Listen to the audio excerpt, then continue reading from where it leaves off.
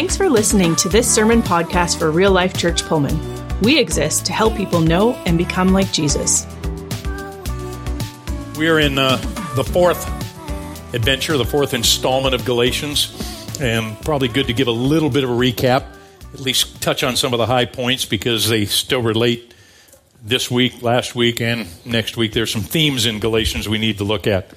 Galatians, again, was written to an area, a region called Galatia, and it was, I was reminded this morning that that's actually, for a lot of us, Gaul was kind of the last holdouts against Rome, and a lot of them became mercenaries and went to that area and fought Rome and defeated and got assimilated. But they came from like Germany and Austria and England and kind of the last holdouts against the Roman Empire. So it really is kind of a letter to us in some ways, our heritage, if you will. But nevertheless, Paul, start with Paul. Who is this guy Paul? Well, Paul was uniquely chosen, called, appointed, trained, set apart, if you will, by none other than the resurrected Jesus that called Paul and told him, gave him a particular mission, trained by Jesus. I mean, there's a tutor for 3 years. The resurrected Jesus taught Paul what he needed to know in order to fill his mission that Jesus gave him. Your calling is to share the gospel with the non-Jewish world, primarily, with the Gentiles. So that became his mission. His message was a radical message, because his message essentially said, hey, if you believe in, trust in, follow this guy Jesus, based on that alone, you can have full inclusion in the body of believers without having to become Jewish. That was a radical message to an audience who for centuries, millennium, had believed that they were right with God because of being Jewish, because of the things they did as Jews made them right with God. So that was a radical message. And really, in some ways, it was a message to us. Well, the focus last week was kind of how, for the Jews, again, they made the law the basis of their trust.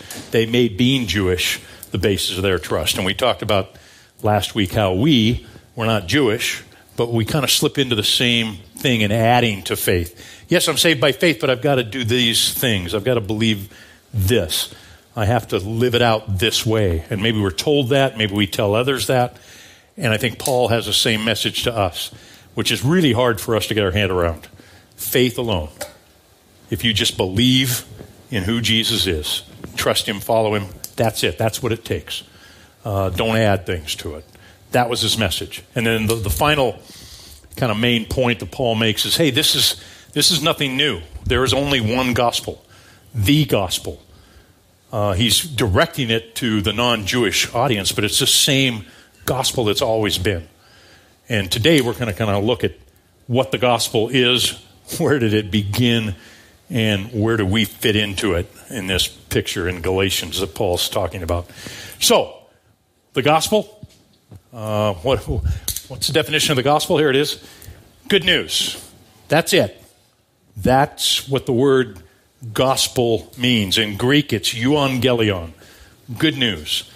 If you ask people in general, hey, what's the good news? They may give you a lot more information. Well, good news is having to do this and that, and you have to believe in Jesus. You got to. Good news is all it is. What's that mean? How old is it? Well, I will say from the time of Caesar, this euangelion phrase was adopted in the Greek language. At least from there, it was used by the Romans to declare good news to their occupants. Caesar would send out a group of people ahead of time when he's going to come visit a region or an area or a city and say, hey, declare the good news. The good news is the king is coming and you can be part of the kingdom. Good news for you, Galatians. Good news for you, wherever you lived. The emperor is your emperor and you get to be part of his kingdom. That's good news. Well, in Jesus' day, Jesus and the apostles used it with a little different emphasis to say, well, actually, I got the euangelion for you, is that Jesus is the king. Jesus is the one to come with his kingdom. Good news, You get to be in relationship with this king. You get to have full participation in the kingdom if you trust him. In the Roman day, it was if you worship Caesar, you can partake of the Roman Empire. Well, that was that, but it goes farther back than that. In fact, it goes all the way back, because the good news really was initiated by God in creation. God's intention from the very beginning was that all of mankind, from Adam and Eve on, would be a part of God's kingdom on earth, would be in an eternal relationship with God, would have full benefits of being under his leadership, his lordship, and all that meant. Well, then, of course, Adam and Eve came along. Stupid Adam and Eve. I would never do that. Kind of joke, but that's part of all of our nature. Yes, we would, because we're uncomfortable with giving allegiance to another king. We want to kind of run our own life. And so it played out for them. They disobeyed God. And the fall is what happened, the term we use, the fall. The fall is not primarily a moral issue. It's a matter of a broken relationship. When they disobeyed, when they went against what the king wanted, what he asked them to not do in this case, they did it. And it broke the relationship with God. They were no longer in relationship with God, separated, in essence, banned from the garden. And the rest of the Bible, the rest of human history, really, until now and beyond, is the story of how God is going to restore us back to the way it was intended from the very beginning. He's never lost the good news. The good news was, hey, the king is coming. You can have a relationship with him eternally if you believe in him. So that's where the gospel kind of originated, was from the very beginning. Paul refers to it in Galatians by reflecting on the gospel preached to Abraham, which sounds kind of weird. But let's look at that. That's where we're starting today. Galatians 3, 6-9. Here's what Paul says. Just as Abraham believed God, and it was accounted to him for righteousness. Therefore know that only those who are of faith are sons of Abraham. And the scripture, foreseeing that God would justify the Gentiles by faith, preached the gospel to Abraham beforehand, saying, in you all the nations shall be blessed. So then those who are of faith are blessed with believing Abraham. So from the very beginning, God established the promise, the gospel, the good news to Abraham, and said, you are going to present this, you and your descendants. Part of your mission, Abraham, is that you and your descendants will give the good news to all the nations. You'll be a blessing to all the nations. I'm going to start with you and to the Israelites, but it's later on. But the good news is you're destined to give this to the whole world. Well, there you go. So in order to, Paul then kind of shifts his attention in Galatians about how we fit in. So probably good to get a little quick lesson on covenants, because covenants in the Old Testament were basically legal contracts. Two parties had their own part to play, promises to each other, and there's usually a sign that accompanied covenants. And the very first covenant that God gave was to Noah. After destroying the earth in a flood, he told Noah, hey, from now on, my promise to you, my covenant with you, Noah, and really the covenant of Noah was to all of creation, was that I will never destroy the earth again by flood. It wasn't just made to mankind, it was made to all of creation. The flood messed up mankind big time, but it also affected all of creation. And God said, never again. I'm making this covenant with you, making this promise, and I'm going to seal it with a sign. The sign was a rainbow in the sky, which we see every day as a reminder. Well, not every day. We see it when it rains. We see that we understand what a rainbow is, but really God set it out there to say, this is my covenant sign to you. If you look at a bow, by the way, something I learned a few years ago, a bow is a weapon of war, and a bow, when you point it at somebody, the bow actually arcs toward the person you're shooting the arrow at. God is essentially, I love this analogy, God is essentially saying, here's the sign. I will pay the penalty. It's up to me to fulfill this covenant. And that was the covenant he made, the first covenant he made on earth was to Noah and all of his descendants. So we're under that. Then along came Abraham. And he said, that's what Paul's referred to here in Galatians. Is it possible that God's made the gospel known to Abraham? That's what Paul says. Well, let's go back to Genesis and see how that played out. So we look at Genesis 15, 4-6. Then the word of the Lord came to him. Oh, I should back up. Context, very important. Before we read that, before you go, who's he talking about? This takes place many years after God initially called Abraham and said, you're going to be a blessing to the nations. You're going to have offspring innumerable. And that was his initial promise. So Abraham followed God. And then many years goes by, and Abraham's beginning to doubt this promise. Why? Because by this time, at this story is taking place, Abraham's probably 60, 70, probably 70. Sarah's 60 years old. They're realizing, hey, great promise. Doesn't look like it's going to happen. And he's kind of arguing, pleading with God, going, well, Eleazar, he's my servant, my trusted servant. He's the one who's going to be the heir of my estate. He will inherit everything. As he kind of confronts God. And then God says this in Genesis. Then the word of the Lord came to him. This man will not be your heir, but a son who is your own flesh and blood will be your heir. He took him outside again and said, look up at the sky, count the stars, if indeed you can count them. Then he said to him, so shall your offspring be. I mean, God kind of gave him that earlier, but even harder to believe now, given their circumstances. But it goes on, Abram believed the Lord, and it was credited to him as righteousness. That's the verse that Paul quoted in Galatians. So, there's the promise given to Abraham in that. Then it goes on. That's the promise. That's Abraham was at that level. We become connected to Abraham if we are of faith. So let's look at the next little slide here. Then Abraham, this is probably 10 more years later, a few years later again, Sarah gets into the picture and says, hey, I'm now 70, 80 years old, wherever I am now. I don't think it's going to happen. But I believe God. It's just not going to happen through me. Anybody ever feel that way? Hey, I believe in God, but I'm going to have to interject my own way of doing this. So she did. She goes to Abraham and says, hey, you're going to have my maidservant, Hagar. Have relations with her. You'll have offspring. God's promise will still come to you. So they did. And Ishmael was born, created all sorts of family drama, and the slave woman becomes the mother of Ishmael.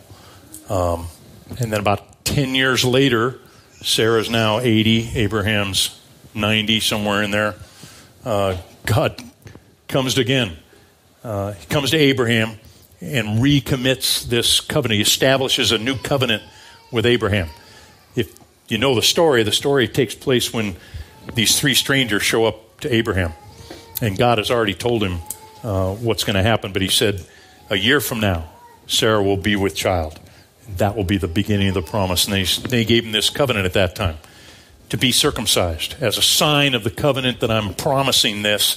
Still going to be your offspring, not Ishmael, but your own flesh and blood.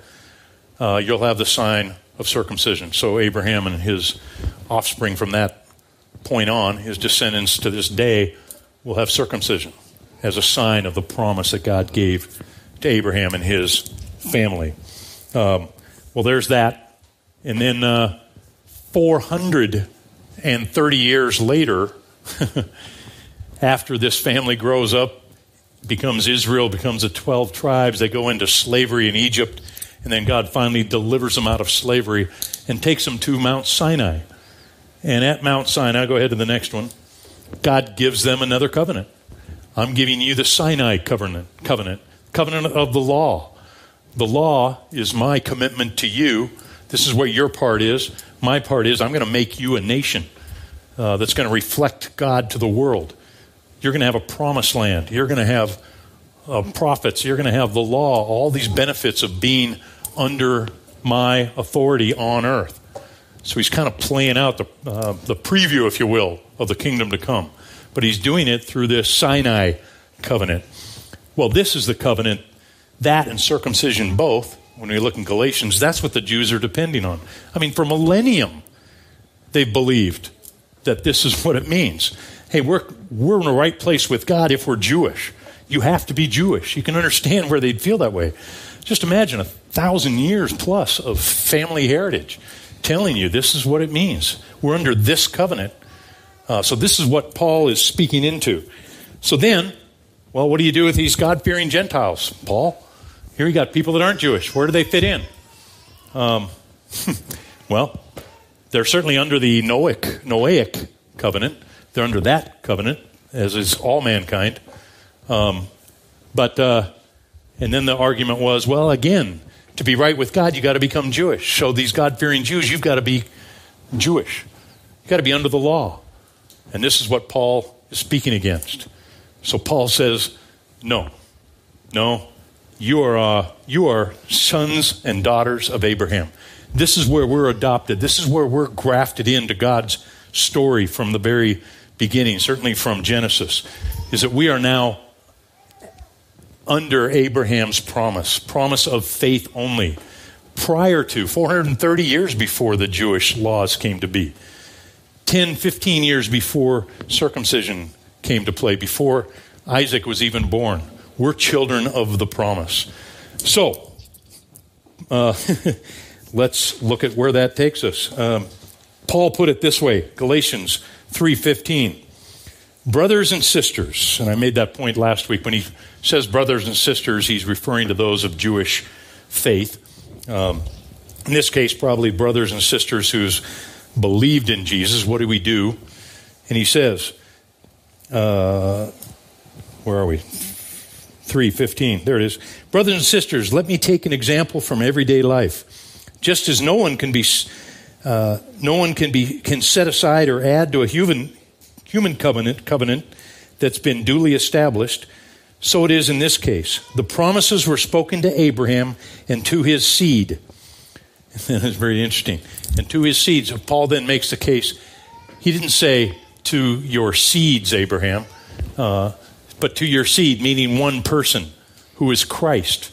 What I mean is this. The law, introduced 430 years later, does not set aside the covenant previously established by God and thus do away with the promise.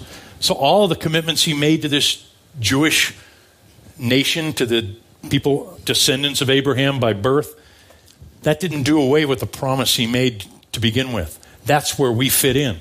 So he goes on. How's it finish up? Maybe that's it. 3:15, I thought it was more.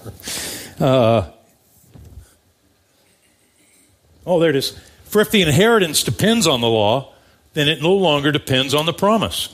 But God in his grace gave it to Abraham through a promise. So Paul's making this case, and he's really working hard. How do you overcome hundreds and hundreds of years of assumption to the Jewish world? So that's where Paul's headed. He goes on. With this great set of analogies, and the first one goes like this. The question is, why the law at all? And what's the deal? Why did God do all of this? And he says this, Galatians 3:23. Before the coming of this faith, we were held in custody under the law, locked up until faith that was to come would be revealed. So the law was our guardian. Love that idea. Until Christ came, that we might be justified by faith. Now that faith has come, we are no longer under a guardian. So in Christ Jesus, you are children of God through faith. So again, he's making the case that the law had its purpose to demonstrate God to the world and all that you need to do to recognize God, to honor God. But that was a temporary custody, if you will, until the promise came. Because he said, till your seed fulfills the promise. Jesus, after hundreds and hundreds of years, will come and fulfill the promise made to Abraham and graft us in at that level. So, it goes on. Love it.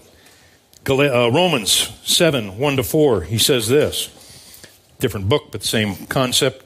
Do you not, do you not know, brothers and sisters, again using that term, for I am speaking to those who know the law, that the law has authority over someone only as long as that person lives. For example, by law, a married woman is bound to her husband as long as he is alive. But if her husband dies, she's released from the law that binds her to him. So then, if she has sexual relations with another man while her husband is still alive, she is called an adulteress. But if her husband dies, she's released from the law and is not an adulteress if she marries another man. I think Jews are going, that's interesting. So he concludes, so my brothers and sisters, you also died to the law through the body of Christ, that you might belong to another, to him who was raised from the dead, in order that we might bear fruit for God. So he's appealing to the Jews to say, this was all good stuff, but it's no longer in effect. You're no longer obligated to it. Christ came to set us free from that system. This is a new covenant. Heard that phrase before. Jesus established, in me there's a new covenant that takes precedence over covenants before it. So it goes on. Then he makes this grand statement. Galatians 3:28. We're probably familiar with this one. There is therefore neither Jew nor Gentile, neither slave nor free, nor is there male and female, for you all one in Christ Jesus.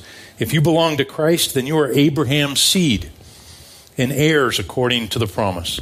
Again, he's inserting us up there, bypassing, if you will, the other commitments and obligations that the Jewish nation had. That is a grand picture. What does it tell us? It tells us the gospel is a great equalizer. That you are all now one. You're equal in this new covenant. You're equal by faith alone. And again, that's hard for us to get our hand around. It is a totally equal gospel. Under the law, there's all sorts of levels. If you're depending on the law, then those who follow the law better are more than people who don't. There's this great inequity in the law. But in grace, in faith, it's total equity. We're in the same level playing field. Does not matter whether you're woman or man, Jew or Greek, Gentile, what gender you are, your lifestyle. None of that keeps you from being an heir to the promise. You don't have to change your identity in order for God to insert you based on faith into his new covenant. That's the good news, friends. So, one, we shouldn't erect barriers. If we're sharing the gospel is good news. Faith alone puts you in a relationship with God. You're an heir to the promise. Don't put up barriers to say, hey, you can be a part of this if you change this, if you stop doing that, whatever barriers we put up to people. There is no barrier. Not political, not identity. There is no barrier. So let's not put barriers when we share the gospel. In the same way, we shouldn't add to the gospel. We shouldn't add to the good news. Well, it's faith, but here's this code of conduct which you should do in order to demonstrate, in order to really be in the right place with God. You've got to follow up faith with all these things. And we'll get to that next week about what that really means. But it's not a criteria for being in a right relationship with God. It does have an effect on what your relationship looks like, how healthy it is, but it has nothing to do with trusting, believing, following Jesus. Being saved by grace alone. So, again, hard for us because we want to justify, we want to earn, we want to feel like we deserve this relationship with God. So I think I said it last week. Somebody asks you, hey, are you saved? Is your first and only answer, yes, I'm saved by faith because of what Jesus did? Or do we go to, yes, I committed to church, I'm doing my thing, I'm living a better life, if we add those things, then we are under a law, if you will. Sin, we're under sin. We're under the same principle that Paul was dealing with the Jews. Well, and again, if you look at every other religion on the planet, ever been, every other religion that's ever existed was based on that code of conduct. Just think about a religion. Well, if I do these things, maybe God will accept me. All based on performance, all based on a code of conduct. I have to believe these things, do these things, then maybe God will accept me. The gospel is good news. The gospel is no. None of that applies to you. It is all based on what Jesus did, not anything you can do or can't do or have done. So that's the good news. Well, he goes on. He restates this again in Galatians 4, 1-7. And he says, what I'm saying, maybe I just should have read this. I'm trying to explain it. Maybe he's trying to explain it. Here we go. What am I saying is as long as an heir is underage, he is no different from a slave, although he owns the whole estate. The heir is subject to guardians and trustees until the time set by his father. So also, when we were underage, we were in slavery under the elemental spiritual forces of the world. But when the set time had fully come, God sent his Son, born of a woman, born under the law, to redeem those under the law, that we might receive adoption to sonship. Because you are his sons, God sent the Spirit of his Son into our hearts, the Spirit who calls out, Abba, Father. So you are no longer a slave, but God's child. Since you are his child, God has made you also an heir.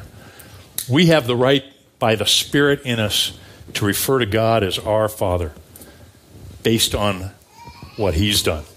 That's the good news. Well, again, don't be slaves again. Don't go back under a code. The illustration, he goes into another one in Galatians 4:21. Tell me, you who want to be under the law, you, maybe the term would be you who are comfortable being under a code of conduct, are you not aware of what the law says? For it is written that Abraham had two sons, one by the slave woman and the other by the free woman. His son by the slave woman was born according to the flesh, but his son by the free woman was born as a result of divine promise. Now, before I read the second half of this, the Jews are all going, yeah, we're sons of the promise. We're sons of Sarah, not Hagar. But Paul's got this role reversal. Again, a great analogy to make a point. It says this. These things are being taken figuratively. The woman represents two covenants. One covenant is from Mount Sinai and bears children who are to be slaves. So now he's made the Sinai covenant a covenant of slavery. This is Hagar. Hagar stands for Mount Sinai in Arabia, corresponds to the present city of Jerusalem, because she is in slavery with her children. But the Jerusalem that is above is free, and she is our mother. So again, you are mothers of Sarah if you depend on the promise, not the law. The law makes you a slave. Galatians 4:30 goes on. But what does Scripture say? Get rid of the slave woman and her son, for the slave woman's son will never share in the inheritance with the free woman's son. Therefore, brothers and sisters, we are not children of the slave woman, but of the free woman. Again, you can see it every paragraph. He's trying hard to get through centuries of preconceived, pre-assumed. This is what it means to be in a right place with God. We don't have that history, but we still have that pattern in our lives. What are we depending on? Jesus confronts this with Jews that are arguing with him, and he makes this great, interesting, connected statement in John 8. John 8 says this, to the Jews who believed him, Jesus said, if you hold to my teaching, you are really my disciples. Didn't say anything about the law. If you hold to my teachings, you're truly my disciples. Then you will know the truth, and the truth will set you free. And how did his audience respond? They answered him, we are Abraham's descendants and have never been slaves of anyone. How can you say that we shall be set free? They're just hanging on to that. Jesus said, very truly I tell you, everyone who sins is a slave to sin. If you're depending on a code of conduct and you fail at any point, I don't know. Have you ever failed trying to hold on to a code of conduct? Anybody? Every day? Every hour of every day? That's what he's referring to. Everyone who sins is a slave to sin. Now, a slave has no permanent place in the family, but a son belongs to it forever. So if the Son sets you free, you are free indeed. Gang, that's the good news. That's the gospel. We've been set free from sin. Obligation to live a certain way, to be in a full relationship with God because of what he's done. Everything after that, that's a response to that relationship, not an obligation to it. Should be. We'll talk about that next week. What do we do? How do we respond to this incredible freedom we have? Because again, that makes us uncomfortable. Oh, so you're saying we can do anything we want? Because God set us free. I can do anything I want.